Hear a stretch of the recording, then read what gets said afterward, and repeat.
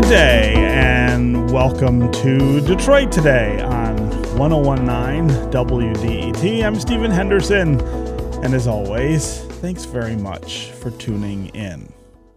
This month has brought both dread and hope to us when it comes to the coronavirus pandemic. Cases are skyrocketing around the world, including right here in Michigan. Some hospitals are already at capacity, and deaths are also beginning to surge again.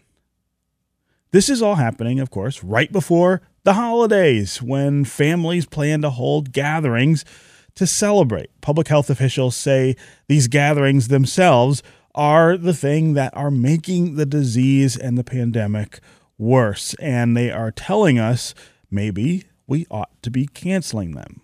But we also got some good news recently. At least 2 vaccine trials look like they are highly effective at preventing the spread of COVID-19, preventing people from getting it in the first place. That is maybe the best news we've had all year. So today, we want to talk about the latest coronavirus news and about the upcoming Thanksgiving holiday. And we want to hear from you about what you're doing. What do your plans look like for this year's holidays? How much have they changed because of the coronavirus pandemic? How different will next Thursday be? Thanksgiving Day, absolutely, without question, my favorite holiday of the year. How different will that look this year? Because we're just not really able to have the kind of gatherings with family and friends that we normally do.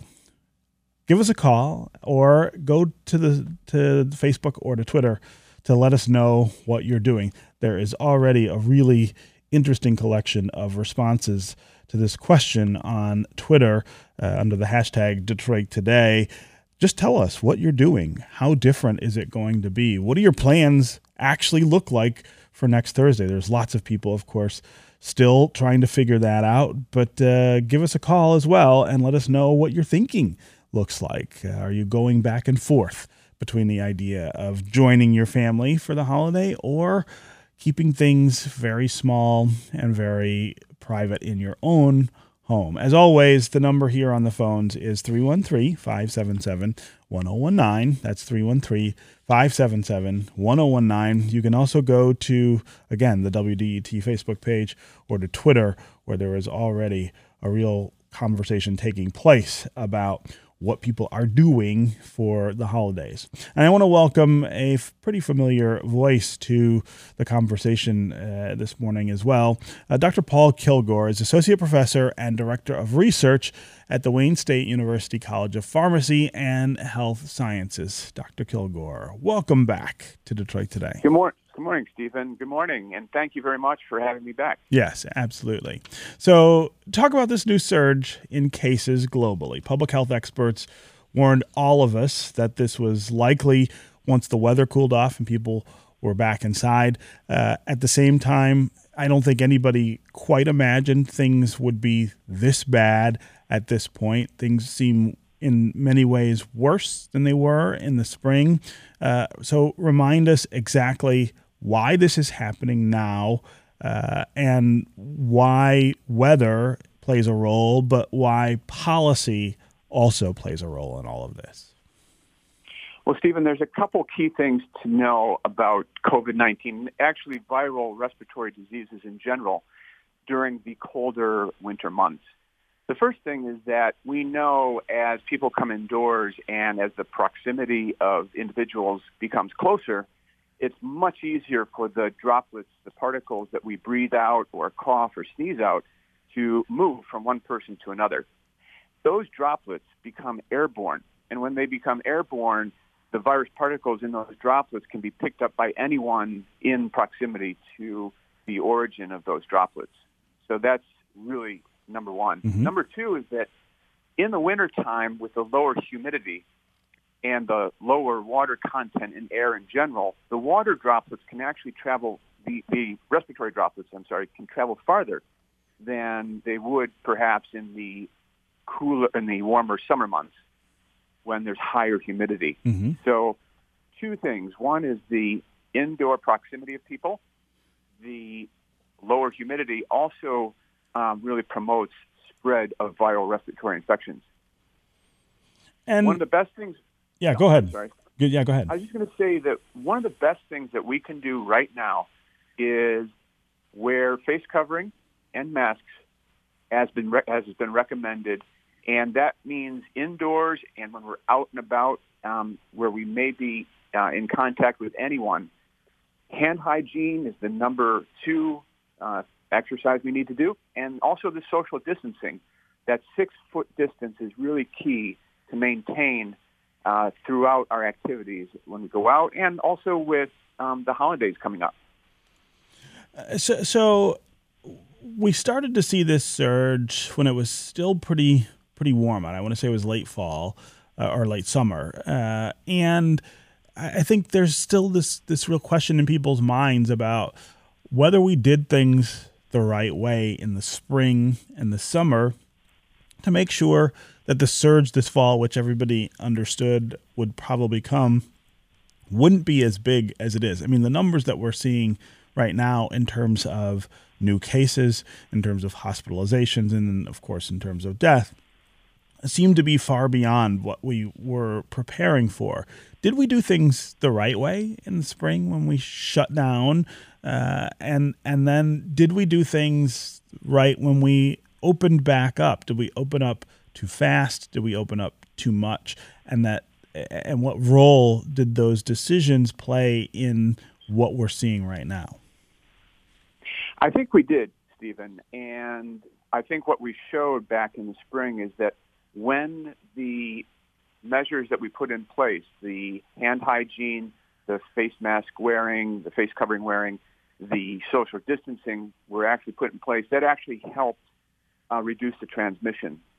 The other key thing I think to know, and we've seen this in other places too, is that the fatigue of all the things that we need to do to stay safe and healthy is real. And I feel that myself sometimes, and I realized that even in the summertime, when I was out and about, I noticed people were not maybe as rigorous as they should have been when they were in close proximity to one another. And I could see people not wearing masks, not maintaining distance. And we saw this on TV as well with the gatherings in the summer parties and things. And that continued into the Labor Day holiday as well.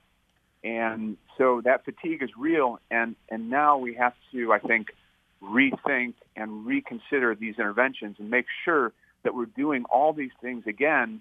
And that's especially true with the Thanksgiving holiday coming up. Yeah.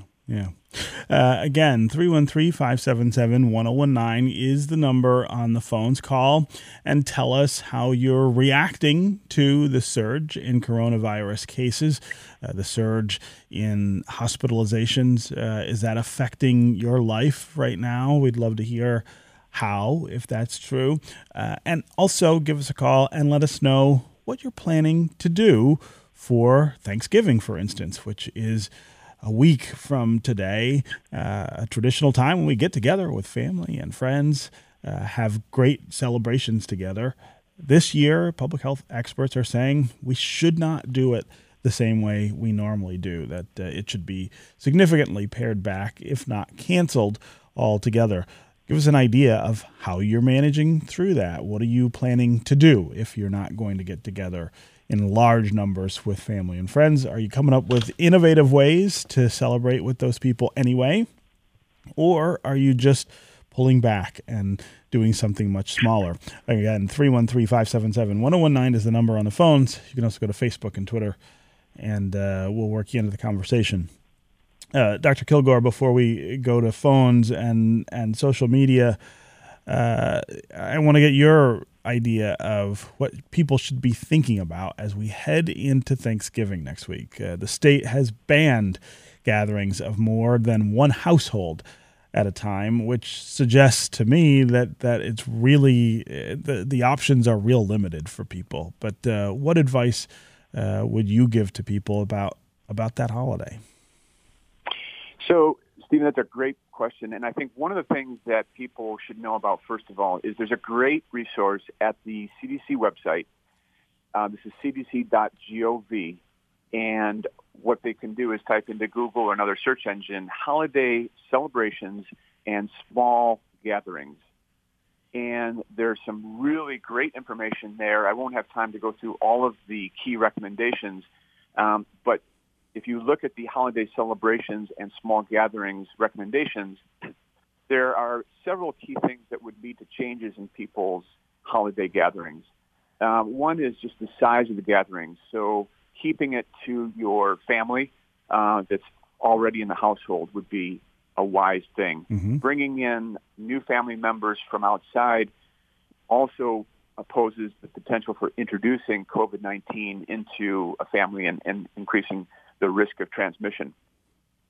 Also, setting up your household so that when you do gather, if there are individuals coming in that are from a nearby, your close family, being able to maintain social distancing, and also reminding people that even in the household, when they're inside, to wear a mask when they're not eating. So face covering and mask inside when not eating is something they should definitely do. Another thing is the hand hygiene and hand washing is very important, of course, during food preparation, but also before eating and after eating, before and after toilet use. All that's very, very important to maintain great hygiene within the household. And then, of course, when people are indoors, realizing, depending on where they live in Michigan or in the country, the temperature is going to vary, but to the extent that people can keep good airflow in the area where people are gathering, and making sure that, if possible, a window could be open to maintain airflow and help ensure that any droplets that are in the air get disseminated quickly and do not get exposed to a lot of individuals in the household. There's a couple other things I wanted to bring to people's attention, Stephen, that are very important. One is that, as you mentioned earlier in the show, we have some early results from vaccine trials. Mm-hmm. And one of the things that's very interesting is that both the Moderna vaccine and the Pfizer vaccine showed very good vaccine efficacy in the interim analysis, well above 90%. Mm-hmm. So that's very encouraging. It's a definitely cause for optimism. I also wanted to bring the attention for folks in the Detroit area, for sure, that we do have an ongoing vaccine trial that's for the J&J vaccine. We're really enrolling right now, and people can get more information if they go to our vaccine trial website. It's actually at henryford.com, and after that, /J and J vaccine. So Henry Ford, all one word, .com /J and J vaccine. There they can actually fill out a form and sign up for our pre-screening, and we can get them into our system so we can contact them and talk to them about visiting us here in the clinic. I'm actually in the clinic right now, and we're actively enrolling for this trial. It's a one-dose vaccine, and so it's different than the Moderna and the Pfizer vaccine in that regard, where Pfizer and Moderna are two-dose vaccines. Right. I want to get to listener comments. We've got a lot of people who are talking about what they're doing. Krista on Twitter says, all indoor family gatherings and dinners canceled. Parade watching downtown, one of my favorite things from this time of year. Of course, it's canceled. You cannot go see the parade, although you will be able to watch it on television. Krista says they are thinking about having an outdoor-only dessert potluck, which would include 10 people in total and be done in an hour. They would social distance and wear masks when not eating the pies. That's a pretty innovative way to think of it. Greg on Twitter says doing an outdoor open side tent for less than 10. Fire pit off on the side to keep warm. Masks, not traditional, but still a time to give thanks. Claudia on Twitter says stayed home last year because of family political disagreements. Staying home this year because of political ineptitude. I think a lot of people feel that way as well. Tina on Twitter says no family get-togethers for Thanksgiving, Christmas, and New Year's Eve and Day. and we're all okay with this. Let's go to Madeline in Metro Detroit. Madeline, welcome to the show. Good morning. Thank you. I'm really perturbed, why we go wah of an invented holiday, which there will be more of if we survive this microscopic thing. Yeah. We should get some humility and remember the species, that 100 species a day we lose because of our actions. Yeah, well, Madeline, that is one way to look at it. I guess I am not somebody who thinks it's a minor issue to cancel these kinds of plans because I enjoy them so much, and because I think that there is something bigger than just the holiday itself, whether you are really into the holiday itself or not. I think the idea of getting together with the people who are closest to you is one of the things that makes each year and this time of each year really, really special. But I do hear you. We gotta keep it in perspective. It's one year. It's one Thanksgiving or one Christmas, and there will be many more if we do what we're supposed to do and can get past this point of the pandemic. But Madeline, I appreciate the call and the comments. Let's go to Amy in Hamtramck. Amy, what's on your mind? Hey there, Stephen. I am one of the folks that is having the difficult conversation with their family that's still planning to get together. And just last night I had to let my dad know that I'm not comfortable with that. But an important caveat in my circumstances that a lot of my family actually had tested positive and has already made it through this virus. And so they believe that they still can safely gather.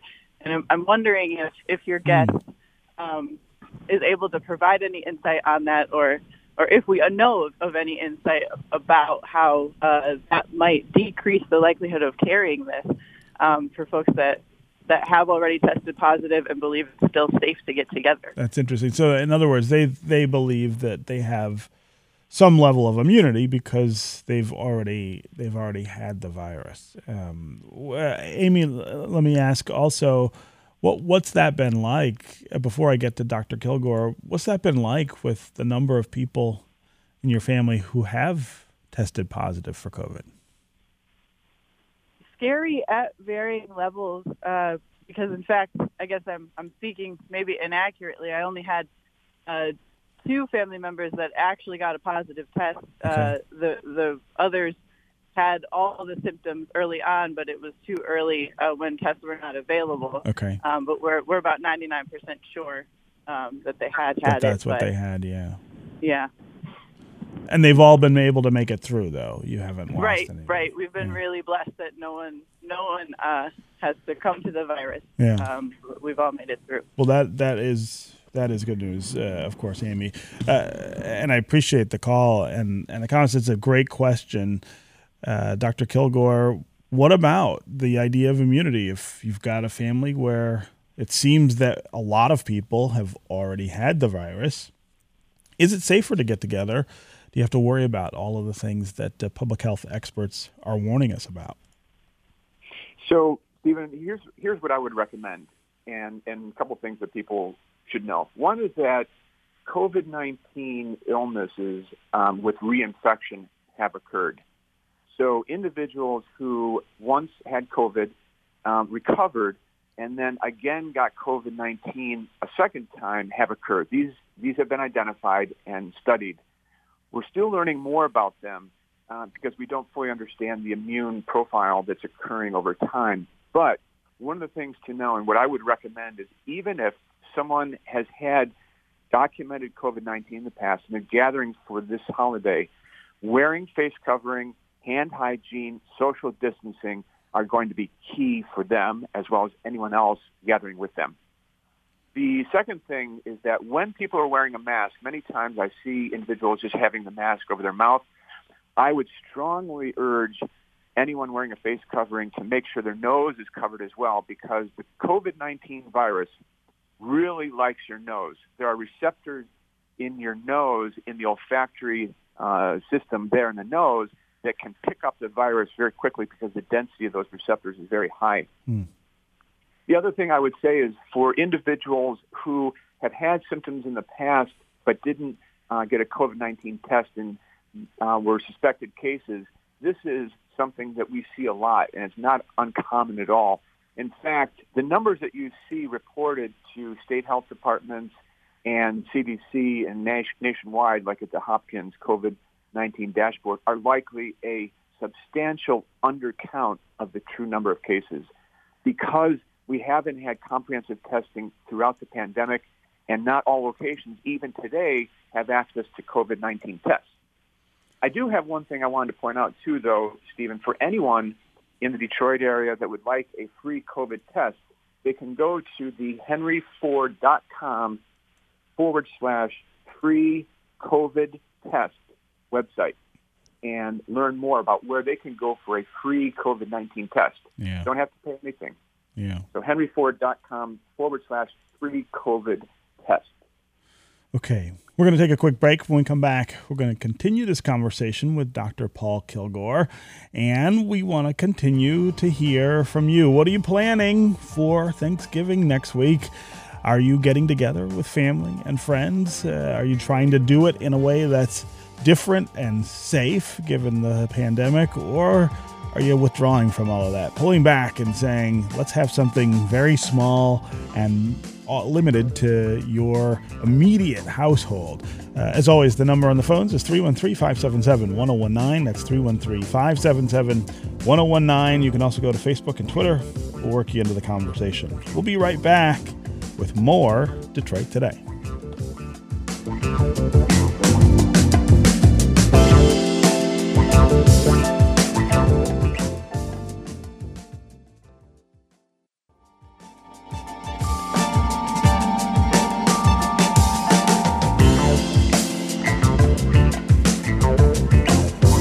You're listening to Detroit Today on 1019 WDET. I'm Stephen Henderson, and as always, thanks very much for tuning in. My guest is Dr. Paul Kilgore, Associate Professor and Director of Research at the Wayne State University College of Pharmacy and Health Sciences. We're talking about Thanksgiving, just 7 days away, and the changes that are going to be necessary for our celebrations because of the pandemic and the surge in COVID-19 cases. We would love to hear from you about what you're planning for next Thursday. Call and tell us about your Thanksgiving. What's it going to look like? Has the pandemic changed your plans? Has it made you scale back in a significant way? What's your reaction to the state's decision to limit gatherings to 2 households? I had said earlier that it was 1 household, but it's just one other household than yours, and 10 people. Does that work for you in the context of this holiday? Does that make the holiday as festive as it would normally be, or are you worried that things won't quite feel the same? Give us an idea what you're trying to do to keep you and your loved ones safe as we get into the holiday season. 313-577-1019 is the number on the phones. That's 313-577-1019. You can also go to Facebook and Twitter, put comments there, and we will work you into the conversation. Dr. Kilgore, I want to talk a little more about the vaccines that are underway and could be in our lives pretty soon, it seems. How soon do you think that will make a difference for things like Thanksgiving and Christmas and New Year's and gatherings? I mean, how soon will it return our lives to what we used to know as normal? So, Stephen, the timeline for the vaccine review and approval is such that I think we're looking really into 2021 when we're going to see a substantial change in transmission due to introduction of the vaccine. So the timelines right now for the 2 front-running vaccines, the Pfizer and the Moderna vaccine, is such that they will be applying for what we call the emergency use authorization to the FDA, probably within the next couple of weeks. Once that goes in, it gets reviewed by the FDA committee, the VRBAC committee, and they're an independent expert panel that's going to look at all the data, and they're going to make a judgment as to whether or not the EUA should be issued and approved. Once that happens, the CDC will be poised with the committee called the Advisory Committee on Immunization Practices to review the data again, and they're also going to look at the logistics and planning around deployment of the vaccine for different groups. And certainly we know that one of the top priority groups are going to be healthcare workers. The other priority group are going to be those other essential workers, for example, first responders, police, fire, EMS will be important. And also, of course, individuals with underlying medical conditions that may put them at increased risk for severe COVID-19 that may lead to a hospitalization or death. And how much should we be trusting this process? And I don't say that with any skepticism on my part, but I think there is this question of how quickly all this has unfolded and how much we could know, for instance, about side effects or long-term effects of a vaccine after trials that will unfold over a matter of weeks or months and not over 2 years. I mean, if you think of the ways in which we normally develop things like this, it's a much longer time frame, and that gives people, I think, a little more confidence that we know exactly what it is we're doing. How worried should people be about that? There are a couple important points. One is that in the vaccine trials themselves, one thing I can tell you is the process by which we bring people into the trial is extremely rigorous. They go through a very, very comprehensive screening process, informed consent process, and also the administration of the vaccine or placebo and the follow-up is extremely comprehensive. So if we identify any adverse events in the trial, we do uncover those quickly and investigate them. As the data are being gathered for all vaccine trials, they're being reviewed by what we call an independent data safety monitoring board. These are scientists who are not connected with the manufacturer. They're not connected with the FDA. They're not connected with the investigators at all. And their job is solely to review all the safety data and the immune response data from the trials to make sure that the data are sound before it gets reviewed by that committee I mentioned at the FDA. Once that review occurs and they're comfortable with it, they're going to pass on their interpretation, and it goes for further analysis looking at vaccine efficacy. So that's happened already in Pfizer and Moderna trials. They're now moving into the final analysis for Pfizer and Moderna trials. So that's very encouraging. But there's going to be another level of review. The VRBAC committee that I mentioned at the FDA, one of the members is actually Professor Arnold Monto, who is a world expert in viral infectious diseases, and he will be part of that panel. It's a panel of independent experts that's going to be reviewing the information from all the trials and taking a very, very close scrutiny of all the data. When they review it and they issue an opinion, we're going to find out what the trials found and the results. So we're going to know from them. I feel confident that the process, as I've seen it take place for other vaccines, and this time is going to be quite sound. The other thing to know, Stephen, is very important, is that even if the approval is issued by the FDA for these vaccines, there's going to be what we call post-approval or post-licensure surveillance and follow-up of not only the trial participants, but also individuals in the general population who receive these vaccines. Mm-hmm. So we're going to have a lot of safety data gathered over time, even into next year and 2022, on how the vaccines are performing when they're given in the general population. And that's key information to help build confidence and make sure it's transparent and knowing about the safety and efficacy of these vaccines. Yeah. I mean, you've got these polls that suggest up to half of Americans are somewhat skeptical about this and might not want to get that vaccine when it first becomes available, it's information like what you were just sharing that I think we need to make sure people have so that they do have trust in the process and in the idea that this is a step forward in terms of dealing with the pandemic and not one that goes back. Let's go back to the phones and to social media here. Let's go to Mark in Fraser. Mark, welcome to the show. Hi. Hi. Thanks for having me on. Sure. Go ahead. Well, I was just calling in. I had two things I wanted to discuss. One was that I am from a family of 5 kids, all adults, and we all have kids. But we're the only family who's not going to the family gathering this year. They're all gathering together. But we've decided to stay, and just have it with our own family, immediate family in our house. So we haven't felt any pressure from them, but we have seen, that their bubbles are starting to expand a little bit as they go along. And, some of the people in their bubbles have tested positive. So, we're kind of wary of things like that. That's really interesting to me that they are all comfortable with the idea of getting together. Talk to me about why they are. In other words, are they just not convinced that there is the heavy risk, or that they're willing to take that risk in order to be together? Well, I don't think nobody's a denier.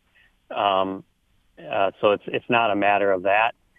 The family has always had multiple gatherings, and we've done a lot of stuff outside, distanced, when things were good.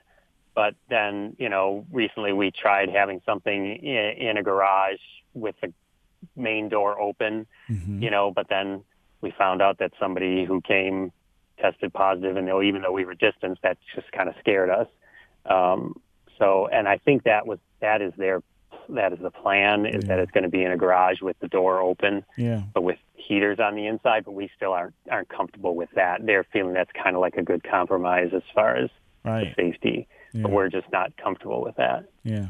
No, Mark, I really appreciate the call and sharing your family's story about next Thursday. Dr. Kilgore, how good of an idea is that to say, okay, the state says 2 households, no more than 10 people, but what if we had it under a tent outside? What if we had it in a place where there are lots of open windows?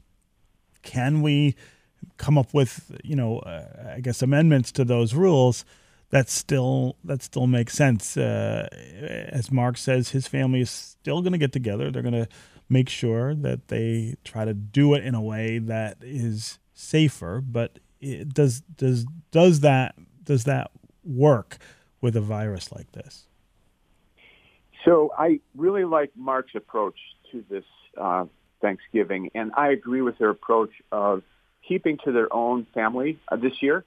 And with the larger family gatherings, the more extended family gatherings, there's always a risk for transmission. And one thing, important note, is that when we have individuals out in the community, out and about, and we test people, 10% of the people that we test are asymptomatic. So in a large family gathering, there is a chance that someone could be there who is COVID positive but is actually asymptomatic and could spread. Based on the CDC recommendations, and your earlier commenters and on social media pointed out the outdoor gathering approach, and Mark as well, I do like that. I think that's a good strategy. However, I would still limit it in the number of families that are gathering, and I would also make sure that it's well ventilated. People are maintaining masks at all times and they're not eating. Don't share utensils. Make sure there's good hand hygiene equipment around. And also, I would make sure that when people are gathering, they're trying to maintain and really working to maintain distancing of 6 feet, even if they're outdoors. And of course, one of your earlier commenters pointed out that they're limiting the duration of the gathering. And if it could be limited to an hour or less, that's great. That's very difficult, obviously, in a meal gathering, but the outdoor environment, I think, is a good strategy. But I do like Mark's approach this year of just kind of keeping to his own family, because we really don't know when we meet up with people who we haven't seen in a while and where they've been, whether or not they could be asymptomatic and actually able to shed the virus. Mm-hmm. Okay, Dr. Paul Kilgore, it is always great to have you here with us on Detroit Today. I'm really glad you were able to join us for this conversation. Thank you very much, Stephen. Great to be here. Yes. Okay, we're going to take a break, and when we come back, we're going to talk with the leader of the Kresge Foundation here in Detroit about the organization's new racial justice grant initiative. Stay with us for more Detroit Today.